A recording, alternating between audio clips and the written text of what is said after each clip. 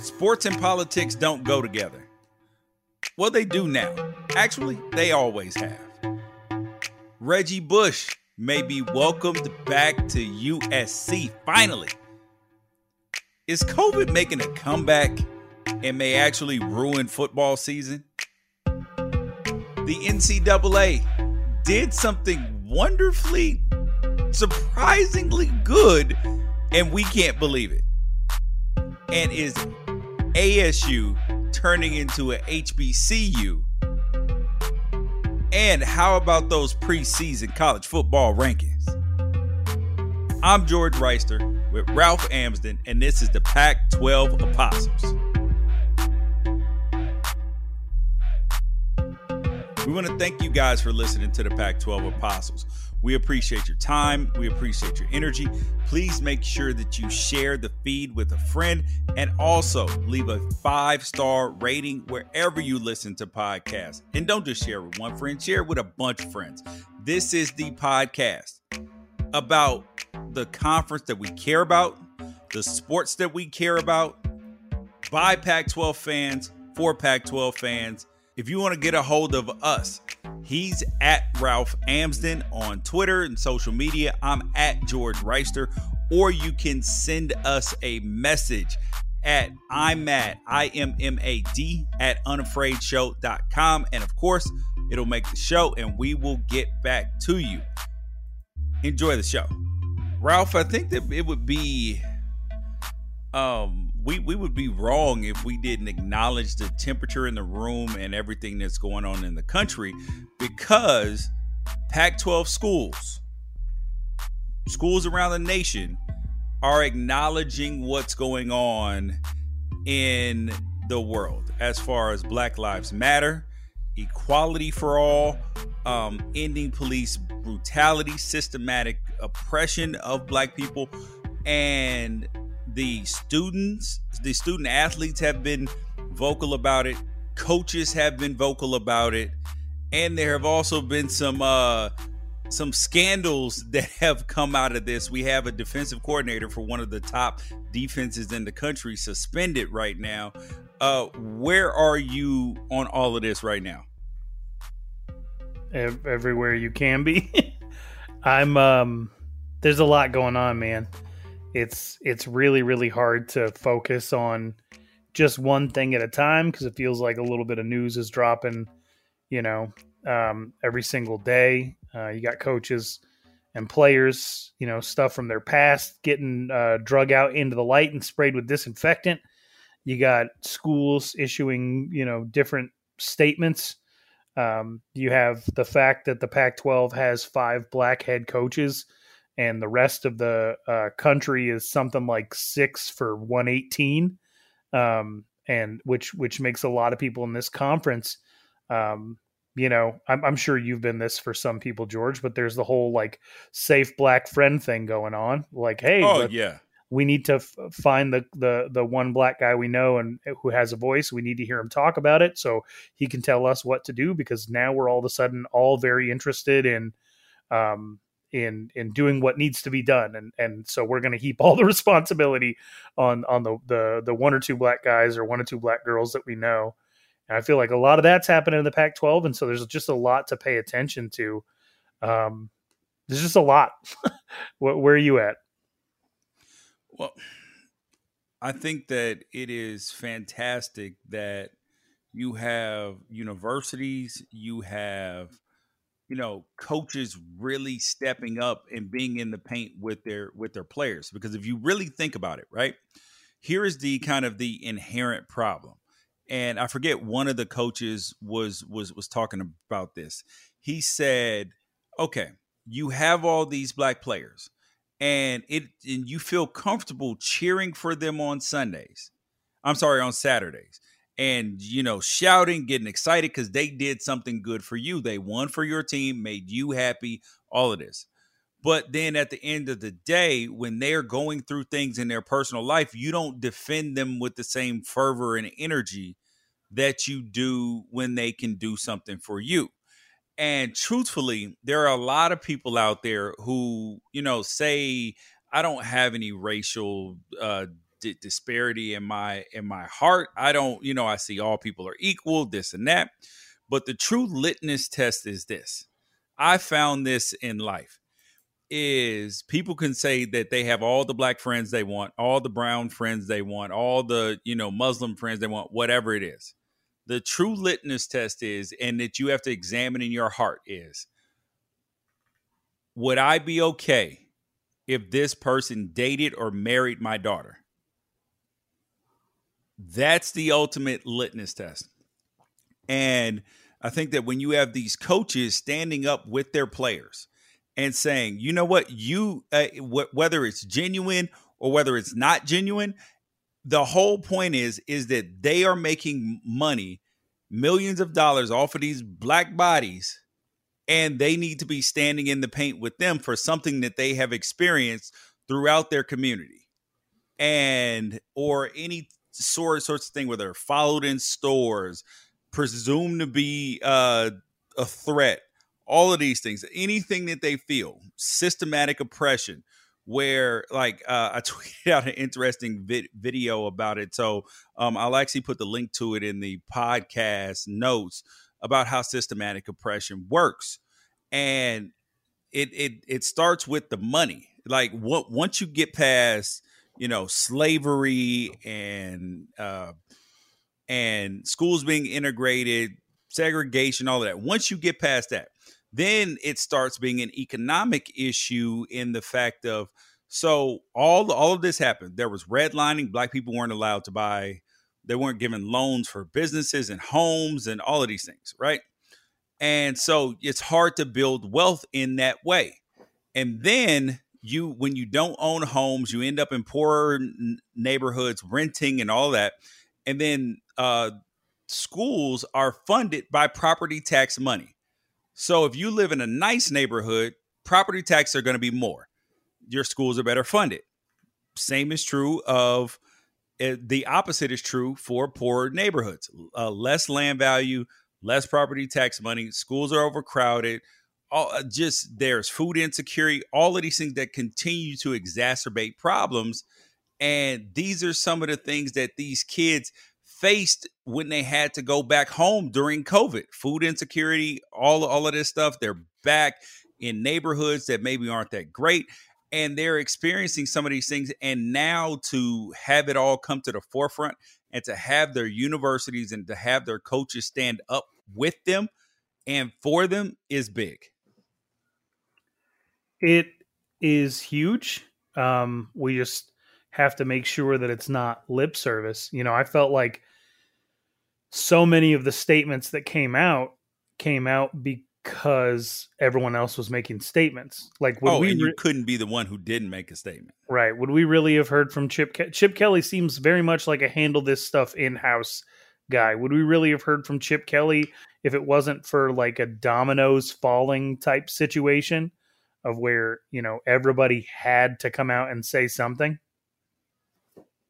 Oh, yeah, probably not. And I think that that's what has happened so long in our community is that people have been silent and, just turn the other way, say, well, that doesn't affect me. I don't want to cause a commotion. And that has been a large part of the problem is that willingness to stay silent because your silence is being complicit when you know that something is wrong. And I think that where some people look at it, they say, oh, the schools are being bullied, coaches are being bullied into saying something. But isn't it better? Like I look at it like that, yes, some of these people probably felt compelled and forced to do some of these things, but isn't it better to get people out of their comfort zone and stand up for what's right and then get comfortable with it than to just continue to let something that's wrong go on and you just stay in your comfort zone of silence? Yeah. And what I just keep getting confused by is how people are taken aback by this or how they're surprised by any of this or why some of these statements, so many of these statements said one of two things of like, I'm becoming aware of these things. And I don't understand it. I was 10 years when Tupac said, if I know that in this hotel room they have food every day and I'm knocking on that door every day to eat and they open the door, let me see the party, let me see them throwing salami all over, just throwing food around and telling me there's no food. Every day I'm standing outside trying to sing my way in. We're hungry. Please let us in. We're hungry. Please let us in. In about a week, that song is going to change to we're hungry. We need some food. After 2-3 weeks, it's give me the food or I'm breaking down the door. After a year, you're like, I'm picking the lock. I'm coming through the door blasting. Right? Like that was 1994. That's 26 years ago now, to where, you know, somebody who is at the absolute forefront of the Black culture that we all enjoy, that we all take from, that we all consume, was explaining to you exactly what this moment would be and what this moment has been. That for all of a sudden, people like Utah's defensive coordinator or that, you know, backup tight end out at Oregon State to be like, I'm sorry that I was saying the N-word in 2008, 2013, 2017. You know, I've learned, my bad. Like, no, this has been, we've known forever. Nothing has ever changed about what you can and can't say and why. Why is education for people coming in their late teens or in their mid 30s? None of this makes any sense to me. If you don't operate with empathy, if you don't understand that you can't just stand in your own experience, if the things that you do on a daily basis involve people from other places and other cultures and other experiences, you're going to have a bad time. And I think that we're seeing plenty of that. Well, okay. So I think the biggest issue with things has been when you have people, is I think it's very easy to look at your situation and look at it as a one-off, and I think that that's what's happened with police brutality, is that people look at the murders, are like, oh, the numbers aren't that high, all of this. But it's not even just about the murders that have happened at the hands of police. It is the brutality that doesn't end in death. And it's also the criminalizing just by how you look, and being able to, you know, when Karens can call the police and say, oh, there's an African American here, he's assaulting me, and the sympathy is going to be there, instead of doing the due diligence and saying, wait, hold up, what the heck happened here? And you having to de-escalate things in that way. So I think it's important that and I think that a lot of people are saying now, hold up, I was just looking at these as isolated incidents, because it's easy to look at things as isolated incidents when it doesn't happen to you all the time. Like prime example, today I had an interaction with my barber, right? He came over, we're doing social distancing haircut in the backyard, mask on, all of this stuff. This dude's been cutting my hair for years, right? And technology is coming to play, and I always pay him with either Zelle. Well, now I only pay him with Zelle, but used to pay him with, you know, Venmo or something like that, right? And I'm just going about my day. So when I would leave the barbershop, I would be getting ready to pay him. And a few times I got a phone call in or something. And the last time he came to my house, he cut me, the kids, all of this stuff. He left. I was cooking dinner. He was like, yo, will you send me the money? Blah, blah, blah. So this had happened a few times, but I didn't think too much of it, because I'm like, yo, I paid you. Like, what is the problem? So today he shows up at my house. He's like, G, I need you to send me the money first. I was like, bro, what are you talking about? You don't pay for a haircut before you get it. I mean, even though it's the same dude, he knows how I want my haircut. We've never had a problem. We're friends. He wrote a book. My name is in his book, all of this stuff. But he was pretty angry at me, right? And I'm like, bro, like, what are you so hostile? Like, why are you coming at me? He was like, yo, if you don't want to pay it first, I'm leaving. Like, forget it. And I was like, okay, hold up, because this is going to turn into a thing where we're not going to be cool because I'm going to be pissed off. I'm never getting my hair cut with you again. Because I mean, despite 10 years of this, right? Cuts my kids' hair, everything.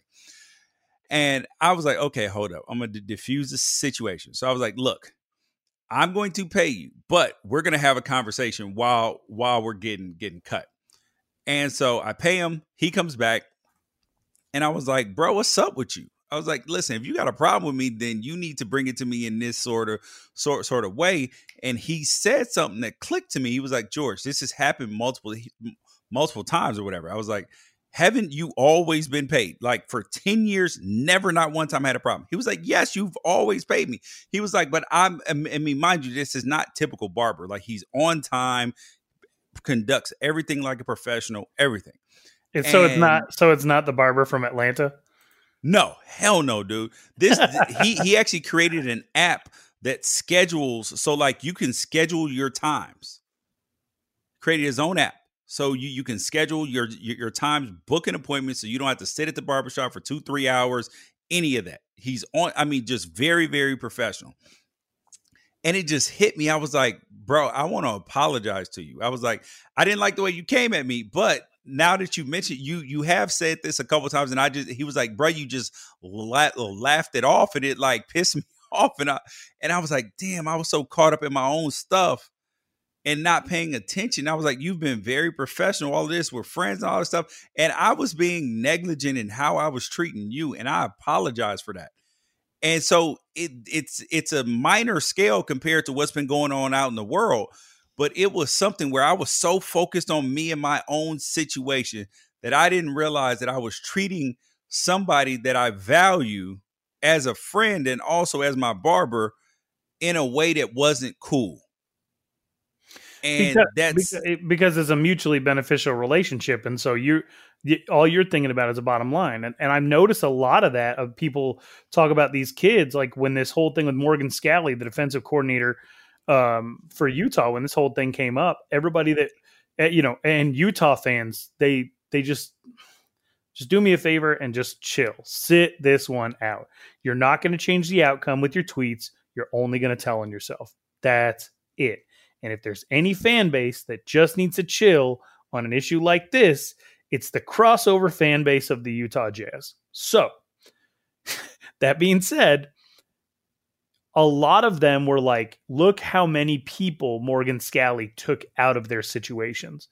They immediately tried to put it on a scale of saying like, all right, how many times can you say the N-word that it's actually worth helping a black person move out of where they were at in Florida or Texas? That's what they were doing, right? They were trying to find some way to like, look, this is a mutually beneficial.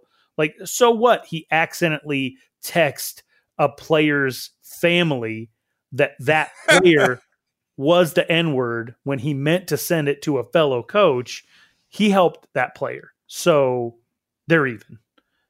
Like, so what if he called that player an N-word to their face? That player is still playing football in the CFL. Like, he helped that person. So they're even, like that, trying to put it on some type of scale just shows a complete lack of empathy to the imbalance of the power structure that exists in the first place. Morgan Scalley has literally made millions of dollars off of the free labor of black athletes from New Orleans, from Texas, from Florida, and he knows that. He knows that. And that's the funny part. That's the funny part to me is that then you have players caping for him like, oh, he's such a good man. He treated us fairly. Of course, he's going to try to play the best player because that keeps him a job. And then he was getting ready to be close to names start buzzing about head coaching jobs. So yes, he's going to play the best player because it's beneficial to him. And I told you this, right? I told you that, like, so I had a best friend all through high school and after high school and was in my wedding and everything. He does not listen to this podcast and we don't really talk too much. And so I doubt it's going to become an issue, but I'll say this. I had a friend who I thought was the absolute pinnacle of racial equality and mutual respect. He had moved from Oregon when we were in high school.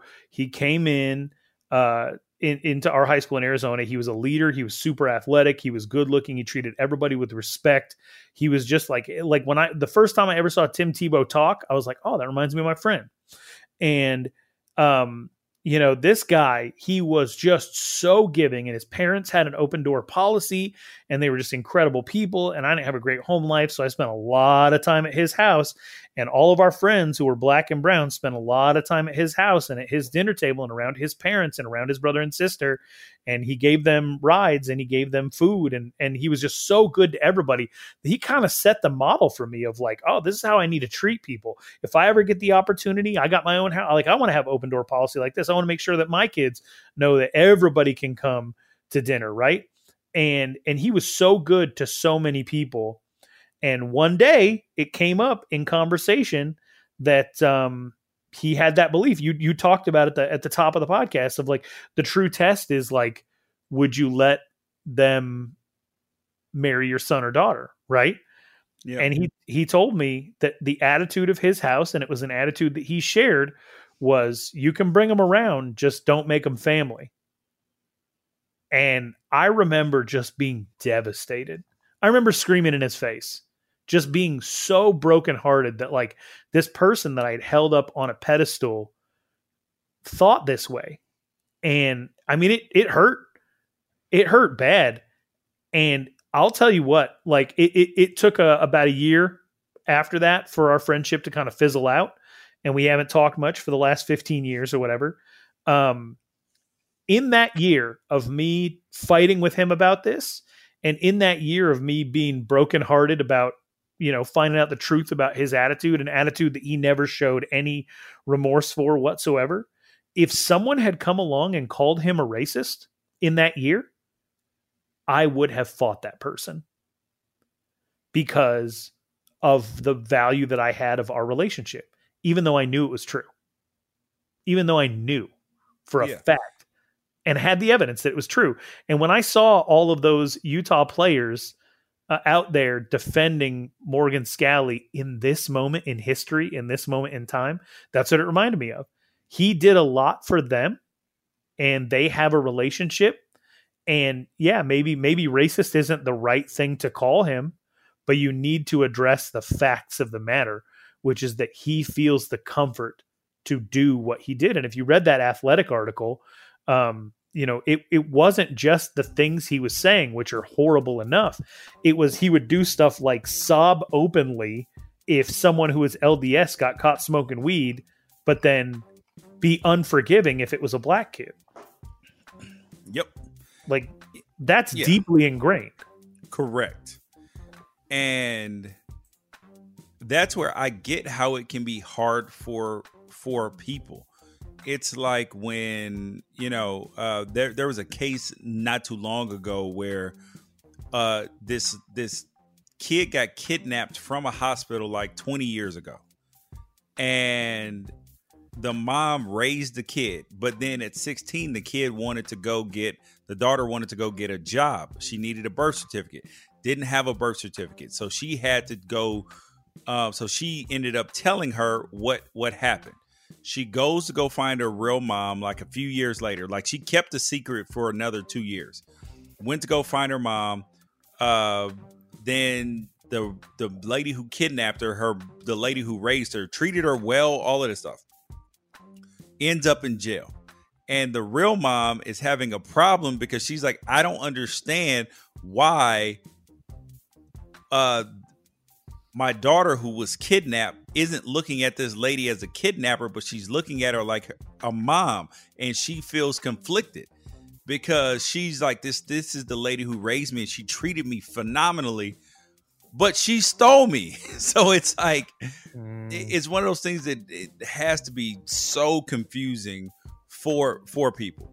But here's the question for you, Ralph, because people will say, oh, it was 2013. It was so long ago, all of this. Should Morgan Scalley be fired?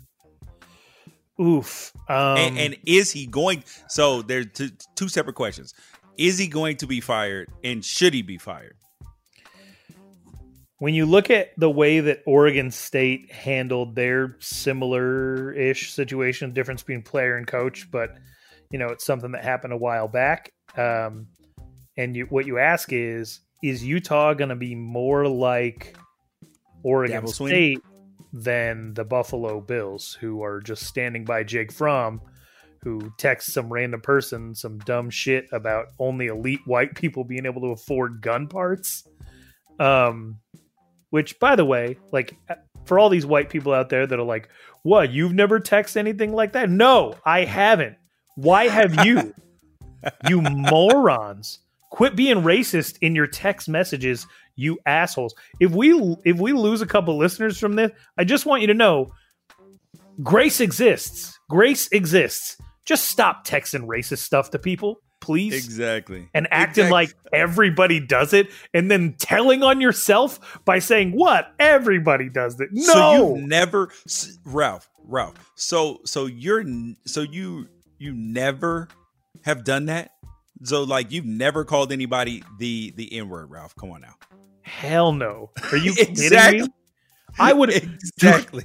Do you understand? Like, I don't.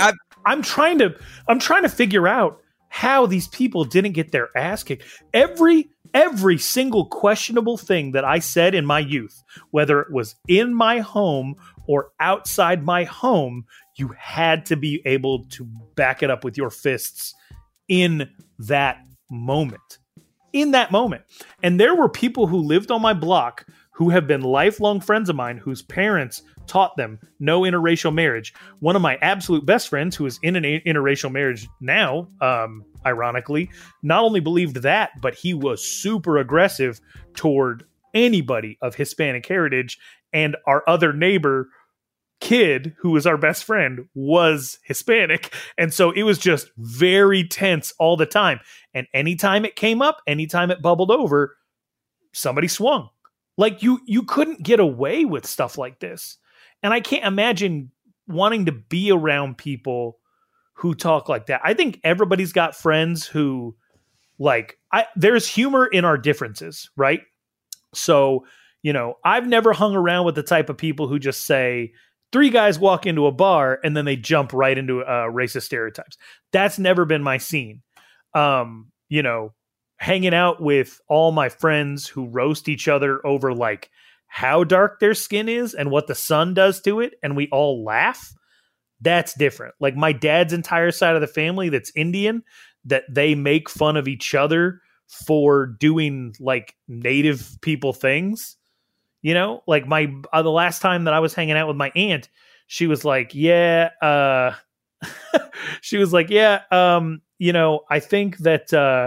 I think we'd be more against all this Redskin stuff if they weren't always giving us free shit. Like, and she's like laughing about it and stuff, like having conversations about the ironies and sort of weirdness of different cultures and race and everything like that. You have to laugh about it because it's heavy otherwise, but like to exploit it or to be a bully about it. No, man. Like, what's the appeal in it? I don't get it. Yep. Okay, so you didn't answer the question though. Is Morgan Scalley going to be fired? Should he be fired? I'm not letting you off the hook. Literally at this point in history, with millions of people out in the street risking their lives because there's a deadly virus going around, to try to make sure that people understand that we haven't been on equal footing for 4 centuries. This is not the best time for me to go out and say that we should exercise some grace in this moment and give him another opportunity. The freaking thing with Michael Richards in a comedy club happened how many decades ago? Like, it's been learned. We know what to do and what not to do. He should have known better. And if it costs him his job, I will not lose 1 wink of sleep, no matter how many former Utah football players get in my DMs and call me names for bringing it up, because that has been happening as well. However, it's not up to me. I believe wholeheartedly that his players should have some level of input in what happens, with the understanding, though, that the power dynamic would put them in and football players hate change anyway. The power dynamic would put them in a position where I very much doubt that any of them would step up, even if they believed that he should lose his job, and outright say it. I think he should be demoted. So I'll leave it at that.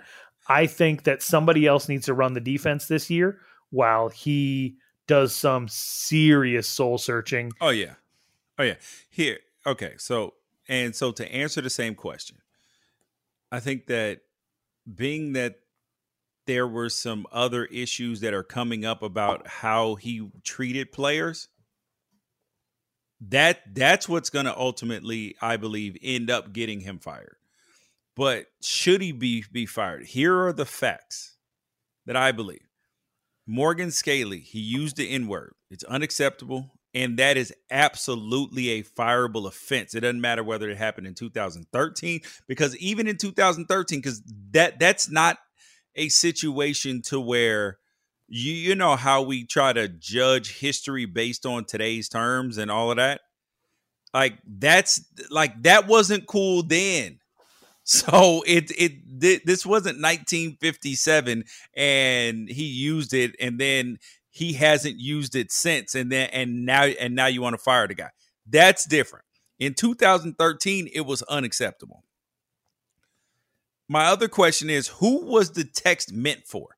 Because he's got to fall on this sword and say, I don't remember who it was for, all of that. Because if he implicates Whittingham, anybody else, who it was meant for, because then people are going to be like, why did you feel so comfortable sending that to them? Right. I think that Utah fans seem to think that his best friend on the staff is a black staffer and that there maybe have been some permissions given and that the text was ultimately meant for him. I'm just relaying, but he's fireable too then. Yeah, but I mean, the moral of the story is he called 4 black kids the N-word to a kid a couple years after calling a black dude on the team the N-word to his face. Yep. That's just facts. Like, people are trying to act like this is an isolated incident. It's not an isolated incident. Like, you just don't just pop up and be like, oh, I'm gonna text the N-word today. And like my favorite thing about all this is all the BYU fans that have no choice but to outwardly express that they want him to be forgiven because their school is named after a dude who had the absolute worst record on race relations of any school named after anybody. Is there a D1 Jefferson University? Because otherwise it's Brigham Young takes the title. Yeah. But here's the other part though. Here is where I could see him keeping his job, is because I do believe, and I do know people, because a lot of change can happen in a person's heart in 7 years. I'm a believer in redemption, forgiveness, second chances, all of that. But he has to prove that change has happened. Like, the impetus is on him. Like there has to be some sort of epiphanous experience of pure religiosity or something that caused this change. Like, you just didn't wake up one day and was like, nah, I'm sick of throwing the N-word around. Okay, but what does change look like? Because in my head, I envision those signs they put up on factory floors that it has been one day since our last time wasting, money wasting actor. Do they just put up one of those in the Utah athletic facilities? It's been 43 days since our last racist incident on staff. Dude, maybe, but we will see whether he gets fired or not. Same thing with the Iowa strength coach and all of that. But on to some good news, though, Ralph. I have been caping for this and grandstanding on my soapbox for this for damn near 10 years. Reggie Bush may be headed back to having a relationship. This is the weirdest thing to me. Having a relationship with USC. Because USC is expected to end their disassociation from Reggie Bush, because in 2017 the NCAA adopted a rule that said that the limits on any mandated disassociations between an individual and a school, they couldn't be any more than 10 years, but that it was up to the school's discretion after that, i.e. Chris Webber and Michigan. And then Michigan will welcome them back. But Reggie Bush is one of the all-time greatest college football players of all time, one of USC's best players. I mean, they took down murals of him, gave back his Heisman Trophy, unretired his jersey. Well, I don't know. They took it off the field, off the Coliseum, everything, dude. Like, they just, like, disavowed him, Mission Impossible style, like you got caught. Because apparently that agent, Lake Lloyd, who sued the Bush family in 2007 for allegedly not repaying $290,000 worth of gifts. So USC got put on, they didn't get the SMU death penalty, but they got hit hard. They had to forfeit 30 scholarships over 3 years, bowl bans for 2010, 11. Like, it was an extremely harsh penalty. But USC may be welcoming him back, which I believe is a smart move for the university as far as recruiting and all of that. But it is also the right thing to do, Ralph. Yes, it's the right thing to do. And I know that Reggie wants it, but part of me wants him to juke them the way he used to juke defenders on the field and just not take their forgiveness. Oh, that would be poetic justice. Because it's garbage.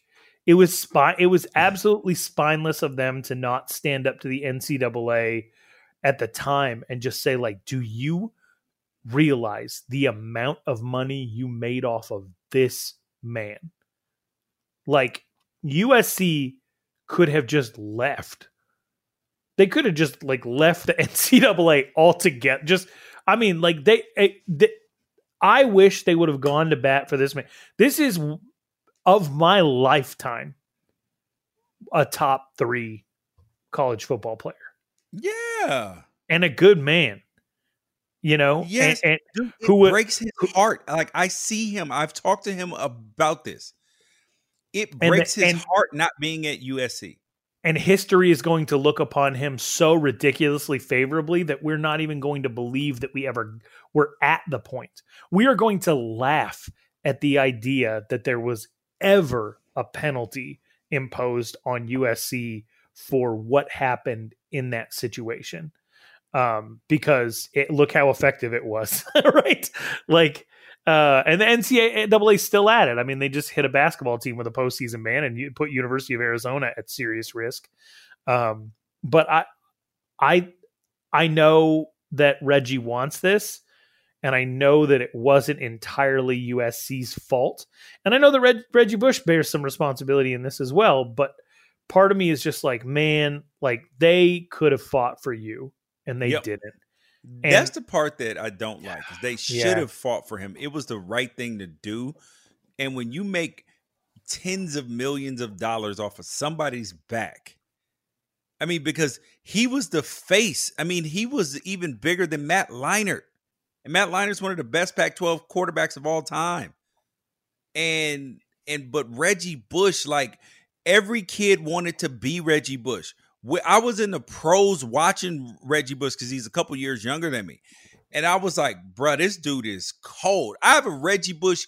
I just cleaning out my garage. I have a signed Reggie Bush jersey in my garage. And my son was like, Dad, you have a signed Reggie Bush? Why don't you put that thing up? How many other dudes' jerseys do you have, for context of, like? Oh, ironically. As we're going through this, so I had a bunch of my other teammates like Fred Taylor, Maurice Jones-Drew, Donovan Darius, Byron Leftwich, David Garrard, Rasheem Mathis. I have all their signed jerseys. I have a Drew Brees signed, and my wife was like, because she said, George, you should put some of these jerseys up. And I started pulling them out. She was like, we're not putting the Drew Brees up right now. Donovan McNabb, Tony Gonzalez, Jamal Lewis, Ray Lewis, um, Allen Iverson, A-Rod, and like a couple other like of my friends like Sammy Parker, Ontario Smith, like stuff like that. Like guys I went to Oregon with, Haloti Ngata, all that. This is how good Reggie Bush was. He went to the NFL. He had like 9,000 total yards or something like that, and like over 50 touchdowns. I think he could have had 0 yards and 0 touchdowns, and it would not have affected his legacy at all. People don't give a crap about. He was so good in college, and I don't know that any other sport works like this. I don't know that any other sport can have you not hurt your legacy by your NFL performance or by your pro performance, because Vince Young's always going to be Vince Young. Reggie Bush is always going to be Reggie Bush, regardless of how things went in the pros. That's my opinion. Yeah. I don't think that can happen in basketball. Like Adam Morrison got ruined by the NBA. Yep.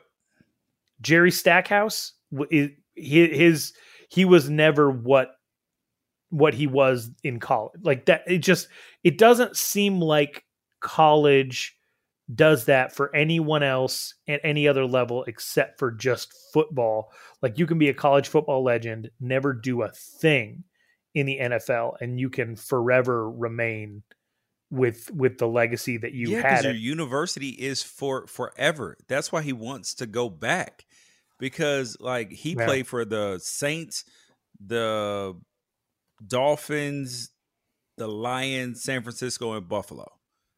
And like there's no love in any of those places really, except for the Saints kind of. But if you look at his career, 9,000 yards, over 9,000 yards, over 50 touchdowns, which is a solid career.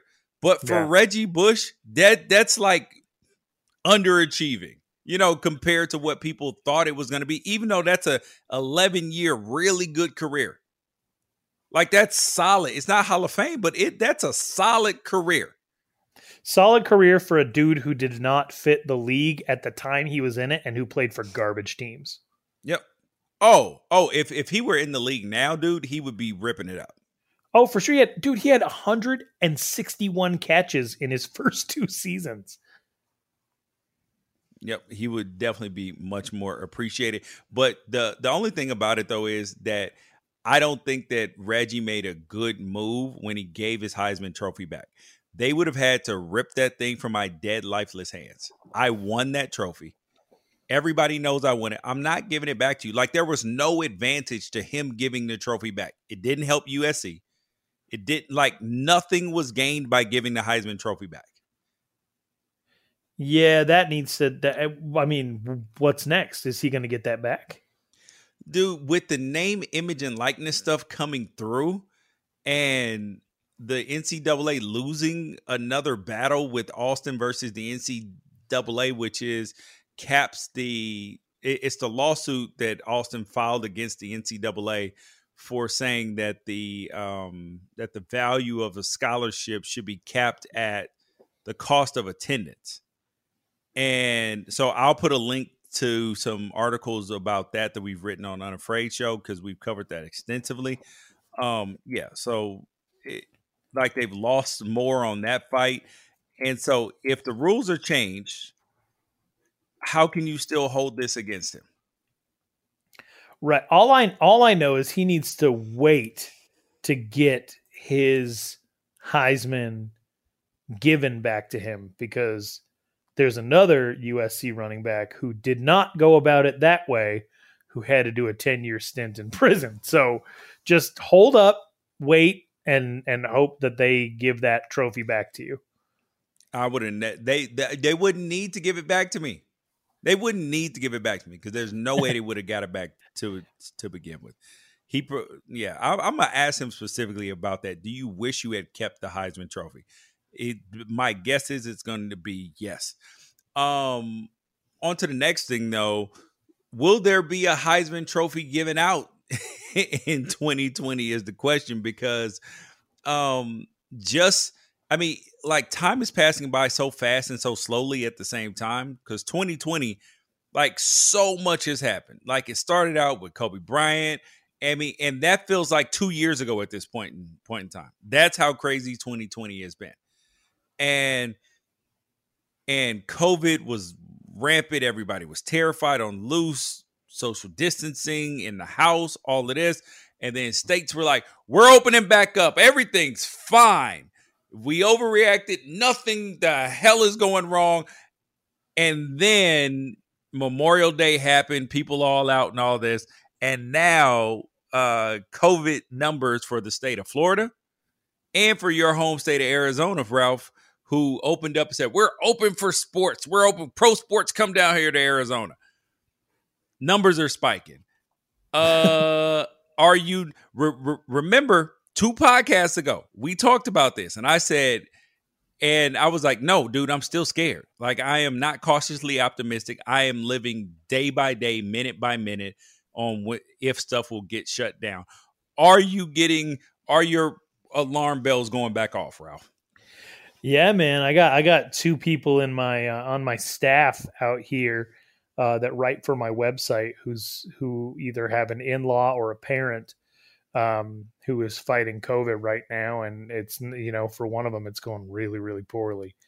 And you know, and neither one of those cases is in Arizona, but I think when you know people, or like my kid's youth pastor, it killed his grandfather, you know, and you start to know some people who went through it. It becomes less about the numbers and more about a very real thing that you can have a part in trying to curb by, you know, practicing good sanitation in your own life, by being courteous and conscientious, by wearing a mask when you go to the grocery store, if you have to go shopping, by not going out to a bar just because our governor said that you can, you know, that if you are going out to exercise your constitutional right to make your voice heard in protest, that you still realize there's a virus out there and you act accordingly.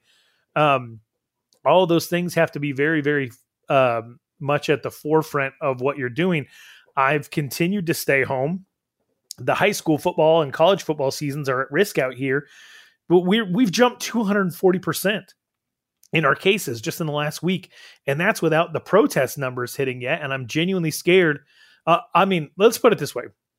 Banner Hospitals, the network of Banner Hospitals in Arizona, tweeted out that all of their ECMO machines are being used right now. That's a heart and lung bypass machine. Like it pumps blood for you and works as, it keeps you alive, right? My daughter was on one for 5 days, kept her alive, saved her life. And if all of those machines are being used right now, and somebody has a situation like I had where their kid needs one to stay alive, their kid's going to die. And that, I mean, those are not, I'm not fear mongering. That's real. And that's happening now. And so, you know, I'm doing my best to just chill at home. I'm knee deep in 40 different garden projects around the house, doing all of them poorly, but I'm just trying to stay busy, trying to stay home. My family had a camping trip booked. We canceled all of that. We got an Airbnb out in the middle of nowhere, and we're just going to go quarantine elsewhere in the mountains, assuming the state of Arizona lets us leave and it doesn't continue to get worse. But I can't imagine if we had allowed all of the baseball teams and all the basketball teams to come to Arizona and then open things up the way they did, how much we would have endangered all of those athletes.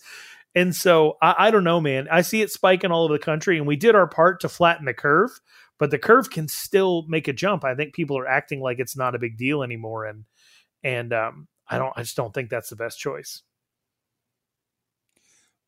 I just don't. Okay, I get if you want to go back to normal, all that stuff, but I'm just like, wear a mask. Wear a mask. Like men have told me, I don't want to wear a mask. It looks funny. Like drop your pride. Like, no, man, get one of those black ones. Look cool as hell. Like, who didn't want to look like a freaking G.I. Joe as a kid? They look awesome.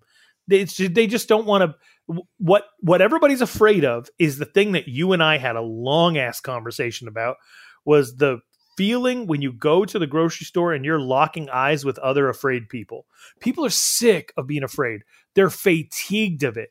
And now it's not just that, but like the whole country is on fire with rage over completely different thing.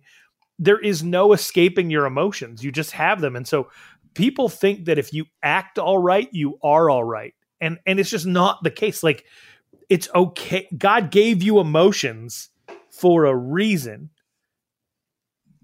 You don't have to like be taken over by them, but lean into them when they're reasonable.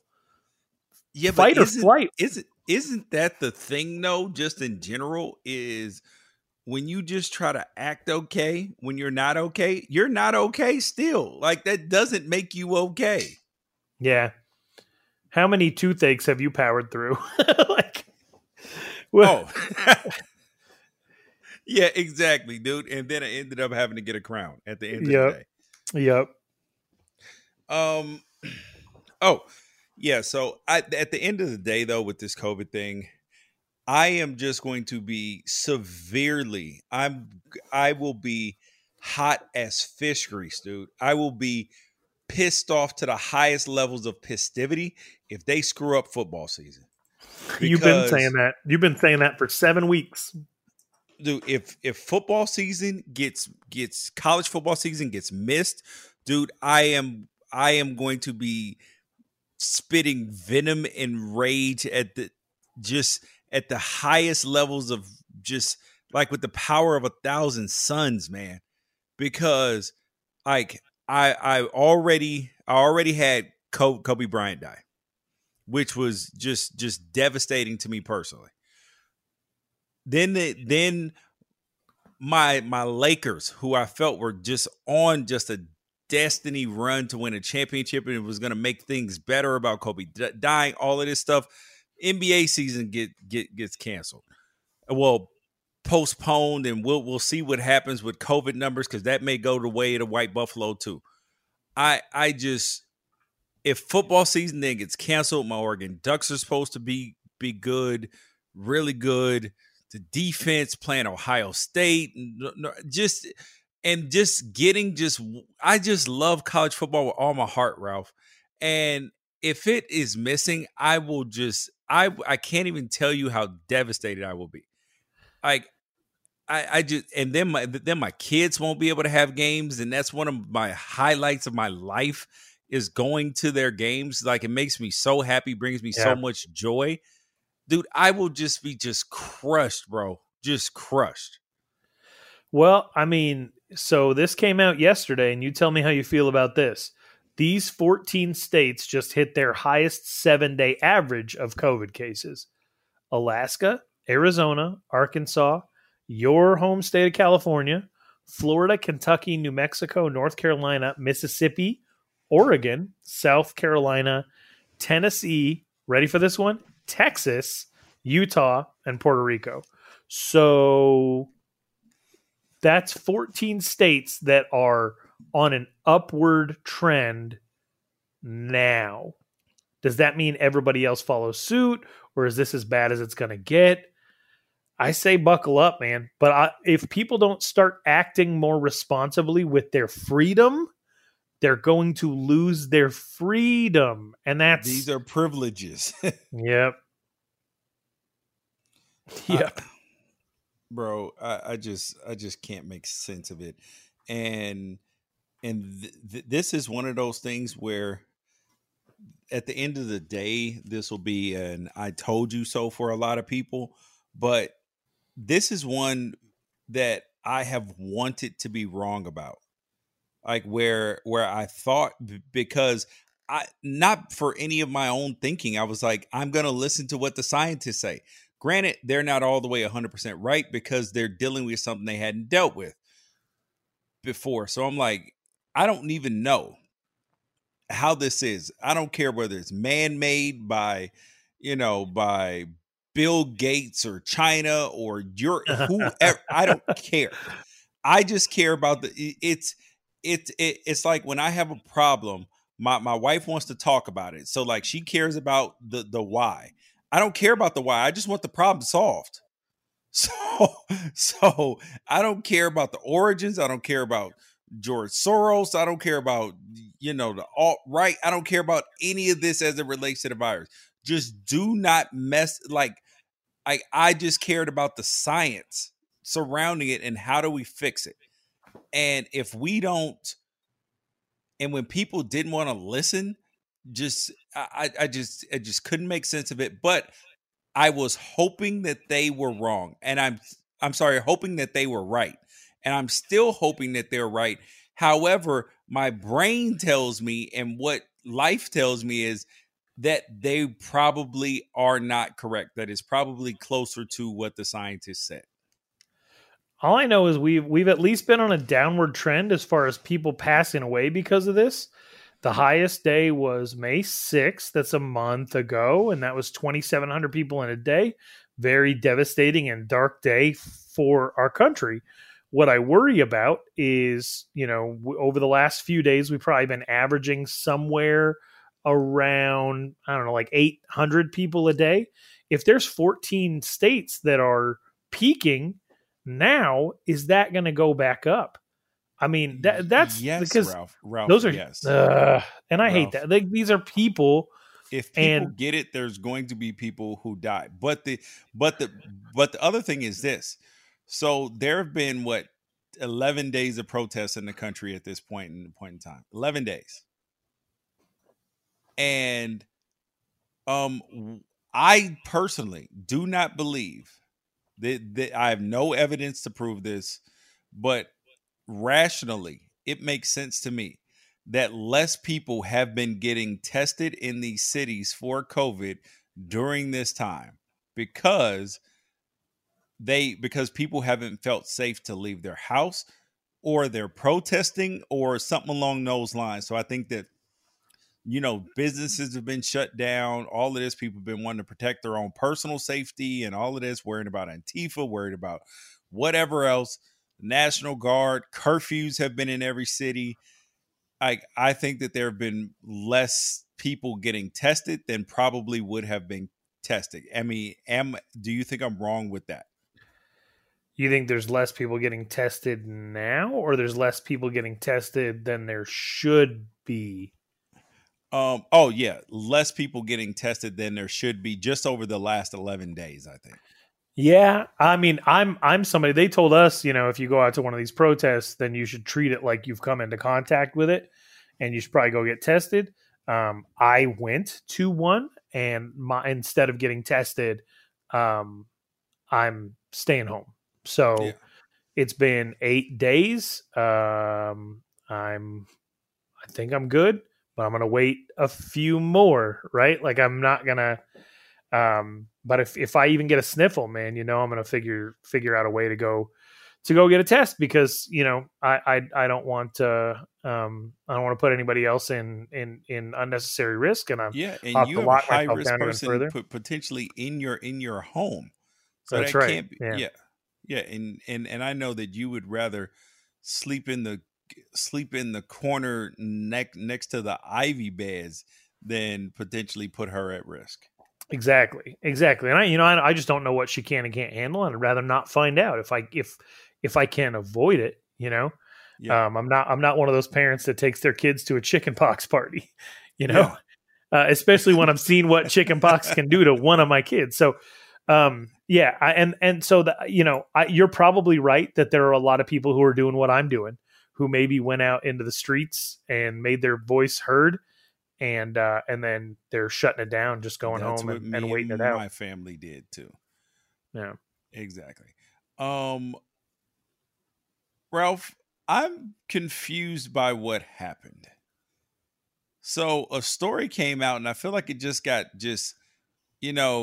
it was almost like one of those Friday news dumps where, where companies put out bad news on Friday because it's going to die in the news cycle, and they hope something bad happens over the weekend to dominate the story. And that's what I feel like happened with Michael Turk, the Arizona State punter, getting granted being able to come back to the NCAA after declaring for the draft, hiring an agent, right? And then not going drafted and then able to come back. Even though I do believe players should be able to do that, this is the first time that this has ever happened. And I was just floored, but nobody acted like it was a big deal. Yeah, there was a couple of thoughts on this. A lot of people thought that it was stupid of him to leave with 2 years of eligibility left. I don't think you and I were among them. No. Because I don't know if you can get better than he was. Yeah, I was surprised he didn't get drafted. Yeah, I was also surprised he didn't get drafted. And also, especially since like the Patriots drafted a dude with like a super far right tattoo. P.S. That has not been in the news for. If the NFL draft was today and that happened, oh my God, there's no chance he would be drafted. Nah, he had to move to New Zealand, but and go play rugby. Right, but so there were kickers and punters picked, and he wasn't one of them, which was a little bit surprising.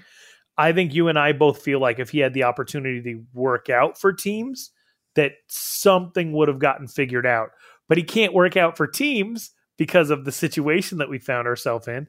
And that's the basis of the NCAA, allowing him to come back to school, to a school that already accepted a grad transfer punter from Florida State. So there exists a world in which Michael Turk declares for the NFL draft, goes to the combine, hires an agent, comes back to ASU, loses the kicking job, waits a year, punts for Arizona State a year from now, then goes back to the NFL Combine to be the only two-time NFL Combine participant in college football history. Do you think this is a one-off, or do you think it sets a precedent? Because I think it would be fantastic for student athletes to have the option to come back. If you're Hunter Bryant, aren't you trying to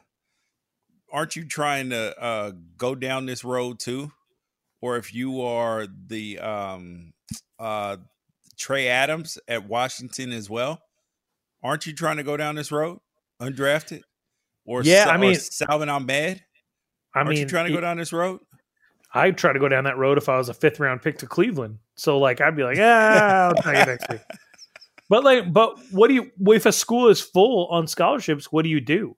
Are you allowed to take money from an agent to fund your last year of education? Oh. Because then you wouldn't be on scholarship, and there's new rules about money you can and can't take. I bet you anything that it would be easier for someone to become a national name for getting snubbed in the NFL draft, and then find a way to parlay that into some possible sponsorship deals when they come back for the rest of their eligibility in college.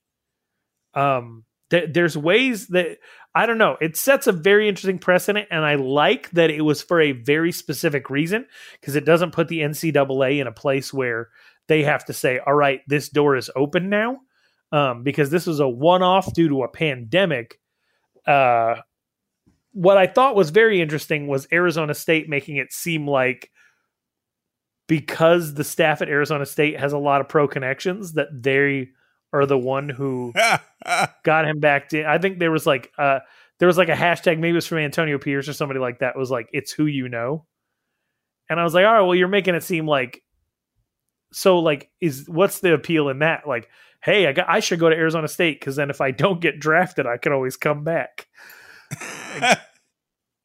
Yeah, it's who you know, Ralph. It's who you if know. It's who you know, then he would have got drafted. You can't. Anyway, dude. Yes, it's one of those things. Yeah. You want to use it one way. I wish I had seen that tweet. I would have replied, and I would have been like, okay, well, how come them people that you know didn't get him drafted then? Right. So you can get him back in school, but you can't get him drafted.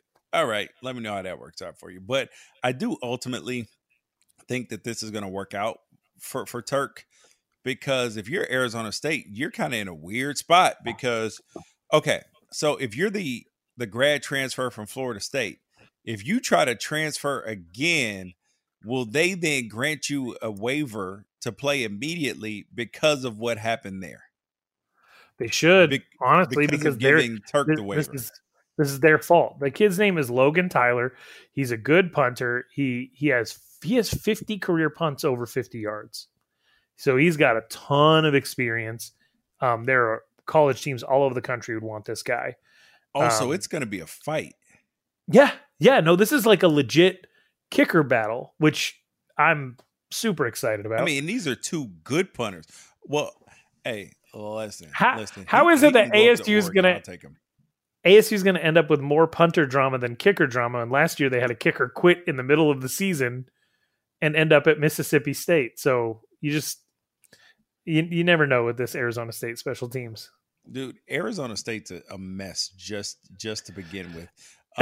But ASU, speaking of ASU, they put out a big time statement. The ASU, what is it? ASU, the 22 of ASU?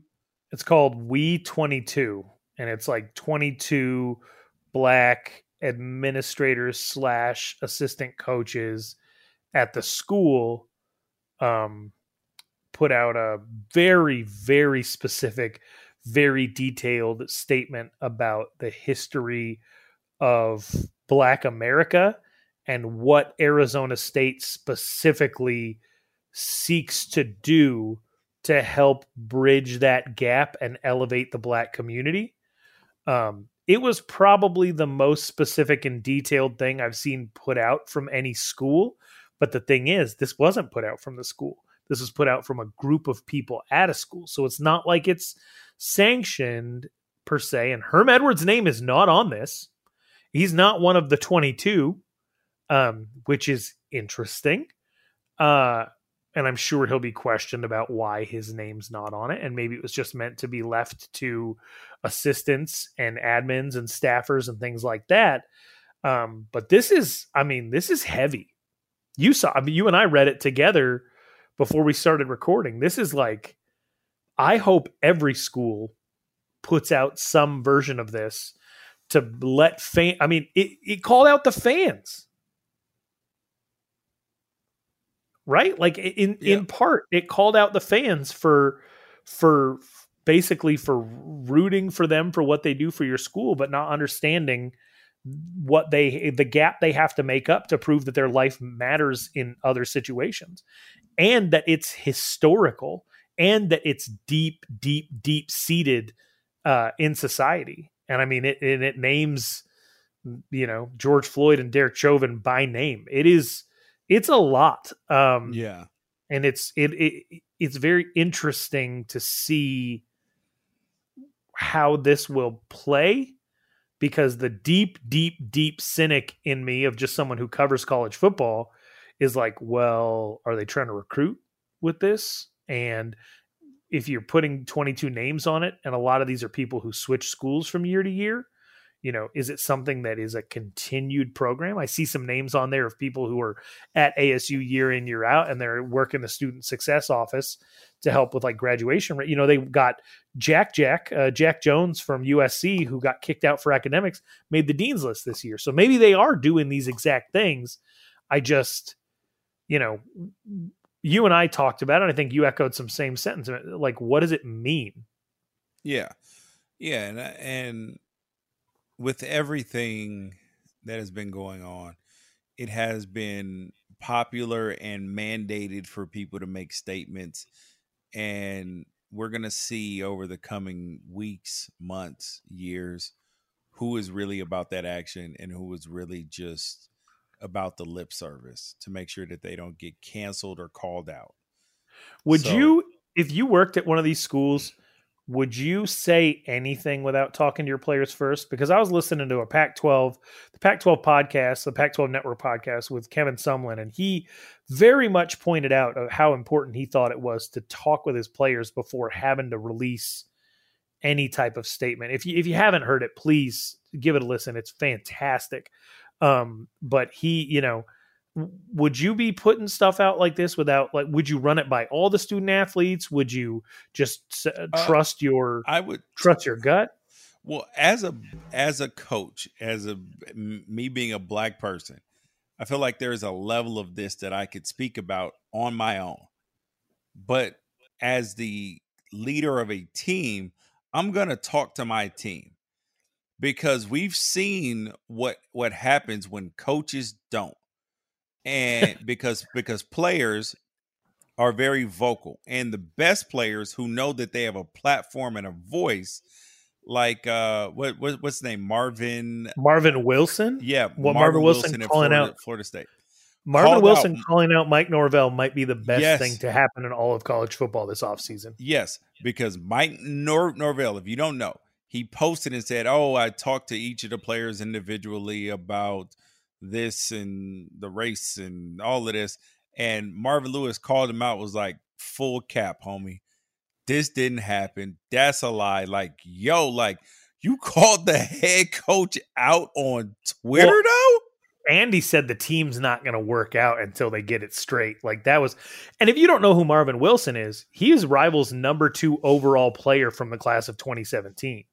He's been a big deal his whole time, and he could have Yeah. gone in the draft this year and either been a first or second round draft pick probably. But no, he wants that high. He wants to be a top 10 pick, which I do not blame him for coming back. It makes sense because that was the right move that he felt for him. But the fact that means that he's so well respected with his teammates, and that he's talked to his teammates and they've agreed not to work out until it gets worked out. But Mike Norvell, who's new around there, like he has more power than Mike Norvell, and Mike Norvell's the head coach, which is how it should be. I mean, you're the, like, if you're the team captain, I always say this, especially when it came down to the fact that like you can cut players now, players who choose to take a scholarship to go play football at a school are more of that school. They have more of that school in their blood than anyone who accepts a paycheck to be the coach. Like it doesn't matter what school it is in the, it could be anyone, anywhere. If you choose a school and you have other options and you go there and you give them free labor, I think, and people are going to take issue with the word free, but guess what? It's an exchange. Like you're not compensated. You're not, people will say like, well, you're getting paid through a scholarship. Like, no, that's the trade. And then from there you make those guys a lot of money. That's really the way it should be. Players should have a lot more power. And what came of this is one of the most beautiful things I've ever seen in college football. Not only did they work it out, Marvin Wilson, in effect, held that entire program hostage, and the ransom that he demanded was like more programming around Tallahassee for kids and single mothers and elementary schools. And it was getting his teammates registered to vote. And the way he articulated it the next day was like, damn, this dude could be president today. Like this dude would be a better option to be president today. Yeah. And then you got to give credit to Mike Norvell, who like handled it with grace. He's like, yeah, that was the wrong way to talk about it. And Marvin Wilson used his voice, which is exactly what he should have done. That was the most graceful owning of a mistake that I've ever seen any college coach do. Take notes, Clemson. Lord, because Dabo, who I like, bro, like who I had liked, because he does have integrity, sort of, because he's such a hypocrite on when I got on I ripped him on national television. Oh, I'm not gonna. The day that they start paying the players the day I'm out here, fool, you making $90 million. You ain't going nowhere. Shut up. Yeah, no, I think he just, it's clown behavior. I think Dabo's a really good man, and I think his success is it emanates from his goodness, right? It's not an accident, but he's pretty tone deaf on like getting caught out at a lake with a shirt that says "Football Matters" in the middle of just trying to get white people to admit Black Lives Matter was weird. It was just weird. Like the stuff that he's finding himself embroiled in is just bizarre. And anyway, I don't want to get too much into the ACC and SEC and all that stuff, but I will say that that players like Marvin Wilson can show you that it's okay to exercise your voice. Yeah, bro.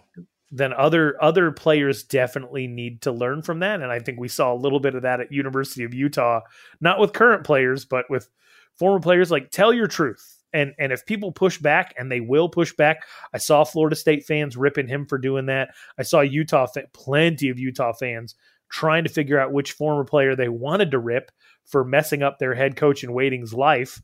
Just don't be scared. Use your voice. At the end of the day, you're the talent. They're the mercenaries. Yep. And you need to look at it that way. Yeah, and there's no game without you. I mean, and we've seen that in other sports where the NFL realized, hold up, over 70% of our players are black. We got to get on the good foot with this one, buddy, because it was going to be a mutiny had the NFL not spoken up and said something concrete and tough, which was just an echo of what the players had put out the day before. But it would have been a absolute mutiny, bro. They may not have been able to play games. It would have been really, really bad. Really, really bad. Yeah. So, but the last thing we got up today, Ralph, though, is okay. So before that, I got some news for you. I was scrolling on my timeline, right? Okay. There are two huge music festivals. Well, obviously there's more than that. There's like EDC, there's Coachella, Lollapalooza, which is in Chicago. Coachella's in, Palm Springs, and EDC is in Vegas.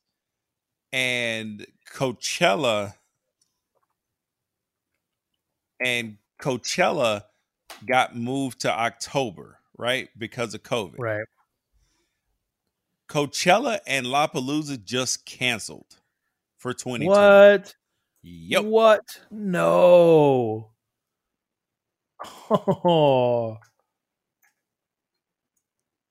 Where Instagram quote unquote models gonna get all their content? That's a good question, buddy. That is a good question.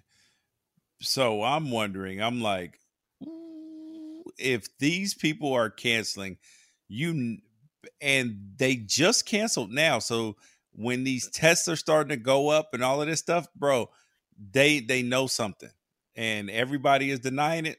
And I'm going to be part of the I told you so crowd, but I'm pissed off because you're going to ruin football for me. And I'm going to say cuss words. The last thing is there was a bunch of preseason rankings that came out.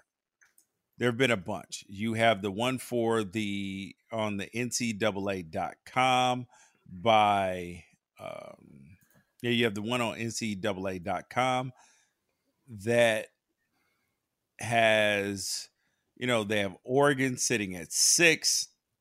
They have USC sitting at 19, and Arizona State sitting at 25.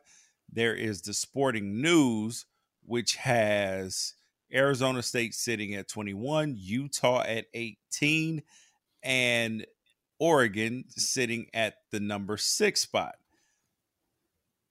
Then you have CBS, who has CBS has their rankings that they've put out. 24/7 has put out rankings, all of that, which generally has Oregon's ranked, Utah and some of them is ranked, Arizona State is on the cusp or in most of them, and USC.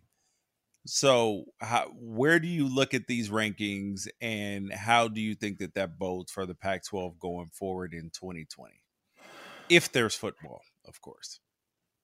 Well, preseason top 25 rankings aren't usually as brutal as the Pac-12 preseason rankings have a tendency to be. Especially the last few years when people refuse to do anything but, give USC the crown. And it hasn't been happening with the regularity that it used to. This looks pretty decent to me. For a top 25, I think Oregon on the cusp of the college football playoff is something that we've talked about on this podcast that we wouldn't be surprised by. The Utah at 18 makes no sense to me. Oh, absolutely none. None at all. Like, even if not only did they lose their entire defense, they could lose their defensive coordinator. Let's hold off on that. I mean, I'll tell you what, if Utah finishes the season in the top 25, if they finish the season in the top 25, the debate will be forever over on who the Pac-12's best coach is, because this team is not built to make a serious run. It just isn't. Maybe in a year, but they just peaked they had so much senior talent, so much, and they're not the type of team to reload like that. Not when still having to play a full 9 games against your own conference. The Oregon being on the outside of LSU, Georgia, and Alabama makes sense to me. The real test is going to be Ohio State early on, right? Yeah. Well, and North Dakota State, because they have one of the best quarterbacks in the country. Yeah, exactly. And then Clemson being at number 1, I think, is also predicated on them having Justin Ross, who's going to miss the whole season. So, maybe that has some type of effect for them. Yeah, but they got a stockpile of recruits at this point in time. Yeah. that was last 4 recruiting classes have been lights out. I could see what I don't like is no Cal. I think that Cal should probably replace Utah or Arizona State. I think Cal should probably replace Arizona State. I don't think Utah should be in there at all. And I think that maybe you bump everybody up 1 and put ASU around 25. Yeah, I can't see a scenario where Utah finishes above 8-4. I cannot see a scenario. When we did the prediction show, I had them at 7-5, beating BYU, Middle Tennessee, Wyoming, Arizona, Oregon State, Colorado, and Washington State, and losing to Cal, USC, Washington, UCLA, and Arizona State. If they are in the top 25, that would be like Kyle Whittingham should be the Pac-12 Coach of the Year. For sure. And I'd probably kick Kentucky out of here for USC too at 23. Oh yeah. See, and USC is a very interesting team because you have people who are so like it's one of those things like you look, Athlon rated their wide receiving core as the best in the country, which it may be. It was one of the best last year. They lost 2 dudes and still have one of the best wide receiver cores. But they got Keaton Slovis. Their offensive line is going to be suspect. But when you have a quarterback and that good of wide receivers, you should be good, but you're running the I was getting ready to call it the run and shoot, the air raid offense. You're running the air raid offense, which have discussed ad nauseum is a gimmick that teams with inferior talent use to try to combat teams with better talent, and doesn't allow you to run the ball effectively. so USC is going to be like their own worst enemy. And nobody believes in Clay Helton. So people are like, this team is supremely talented. Their defense is weird. Can Todd Orlando get the defense going? But everybody's like, yeah, they'll finish 8-4, 9-3. Like if they finish 10-2, it'll be a miracle. And like, but 9-3 may not still even save Clay Helton's job. Yeah, I mean, at this point, I think the fans would rather if the fans could go 9-3 or 6-6 and guarantee Clay Helton got fired. What do you think they'd pick? 6-6. How weird is that? How weird is that? Because 9-3 means that you can make a great case for him coming back. Especially if you win your bowl game too and don't get housed by Iowa. Yeah, I guess I've never rooted for a team that had. I've always rooted for, like, if Wyoming goes 6-6 and goes to a bowl, I'm very happy. Like, so I can't imagine wanting my team to go 6-6 instead of 9-3 to get a change at the top. But if they believe that it's sort of like breaking a bone to reset it, then you got to do what you got to do. Yeah, and I think that I think that this is going to be a comeback to reality year for Arizona State. That they will be ranked in the top 25 at some points in time, but it's one of those that the expectations are higher than the talent level. Like that the expectations are higher than that. They even though that people are so high on Jaden Daniels, all of this, it's like that they don't realize how low the ceiling really is. If that makes sense. That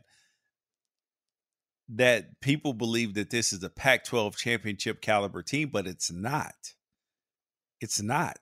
Like overall, they're not, like when you look at from the bottom of the roster to the top of the roster, they're not as talented as Oregon. They're not as talented as USC. They're not as talented as even Washington. So, like, they're not a team that I don't think can win the Pac-12 because you have to look at it as a total package. Like, you have to run the entire gauntlet. Can they beat a team one-off? Yeah. But to do it week in and week out, they're just not built like that. You're not going to hear an argument from me on them being. I mean, they're awkwardly built. They're very, very, very, very young. Could they do it? Sure, but a lot of things that have to go right, and we'll see. Yep. Well, Ralph, another successful episode of the Pac-12 Apostles. We're doing it. When we did, I think we got another 4-star review. So please keep those B+ reviews coming, I guess. No, what is wrong with you, Ralph? Stop the B+ reviews. If you don't have a 5-star review, keep it to yourself. Even though we do appreciate all reviews. How about you just give us a 5-star and send us an email about whatever your critique is? And we'll fix for 5 stars? I'm sorry, who shoots for 4 stars? We got a bad review one time about the sound quality, and I went out and I updated my whole situation. So, like, we're willing to listen. We just gotta, I don't know. The 4-star reviews are cracking me up. It was from New England Devil.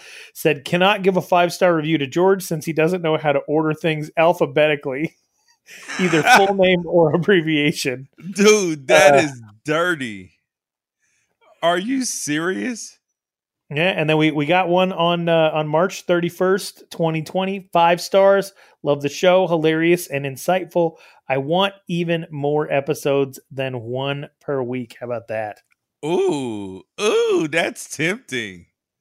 And maybe next week we'll get into this email that was too nice for me to even want to read out loud on the thing. from our friend, the veteran. That was very, very kind, and I really appreciated hearing from him, and hopefully his name's Trevor Carlin, and hopefully we can continue to make some cool stuff for him, and I like I said, I'm not going to read the email out loud, but I was super humbled, and he's an Oregon Duck fan, so you're probably the one that brought him to the podcast, and just want to say we appreciate your service, and the fact that you took the time to write, man, that was a lot. That was with everything going on in the world, that was really cool.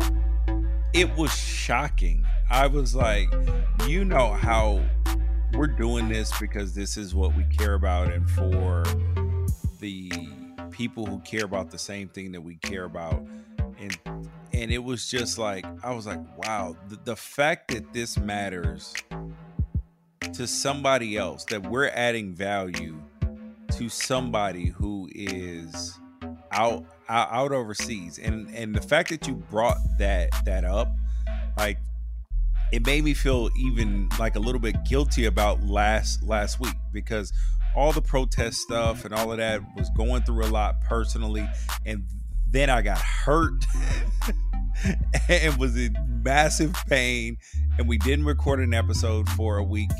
And when you think about the fact that people are counting on you, it's almost like Kobe and Jordan, how they wanted to show up for the fans who hadn't seen them. I know this is a dramatic, overreaction, because where you going, George? I know, I get podcast, but I get it, man. Just the fact I get it. If we're making somebody else's service for our country and for it to protect our freedoms better, like that, it's important that we show up. And so I feel bad. I just feel like I should be writing emails like this to guys like Trevor. So Trevor, we appreciate you, man. Thank you so much. And tell your friends, and hopefully we can be that for them too. Yeah. All right. Appreciate it, guys. Thank you. Leave a 5-star review. Don't listen to Ralph. 4-star review. We appreciate your time. Send us an email. I'm Matt at unafraidshow.com. Peace out. Catch you guys later.